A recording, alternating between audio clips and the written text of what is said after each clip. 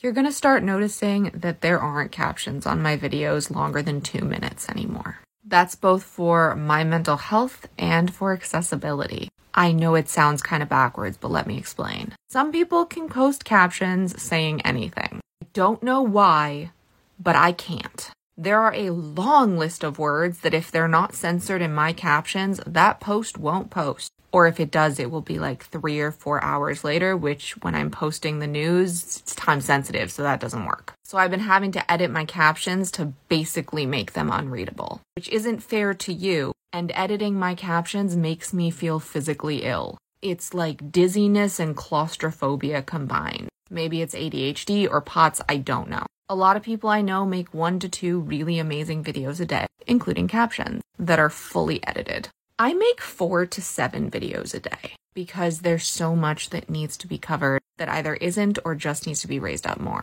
So for me to give you the best quality content, I can't do captions on this app anymore. But here's what I'm doing. All of my videos are going to be reposted on Instagram and on Substack. There, they will have correct-ish captions. Again, editing captions makes my head spin, but they will be more correct than anything I was able to do on here. All I ask is that you still watch my videos on here, even if you already watched them on another platform, because this is the platform I can monetize. On my Substack in each of these posts, there will be a little blurb with like, comment on my TikTok what you learned from this section, so that you can say something more than just boost. And like a word or phrase, so I know you came from Substack. So it will be like an added layer of communication between us. I know it's a little more difficult, but it was getting to the point that my captions were not accessible. And they were causing me a trauma response, as my therapist would say. So that's the new system. I hope you understand. I hope you support it. And I hope you keep supporting me.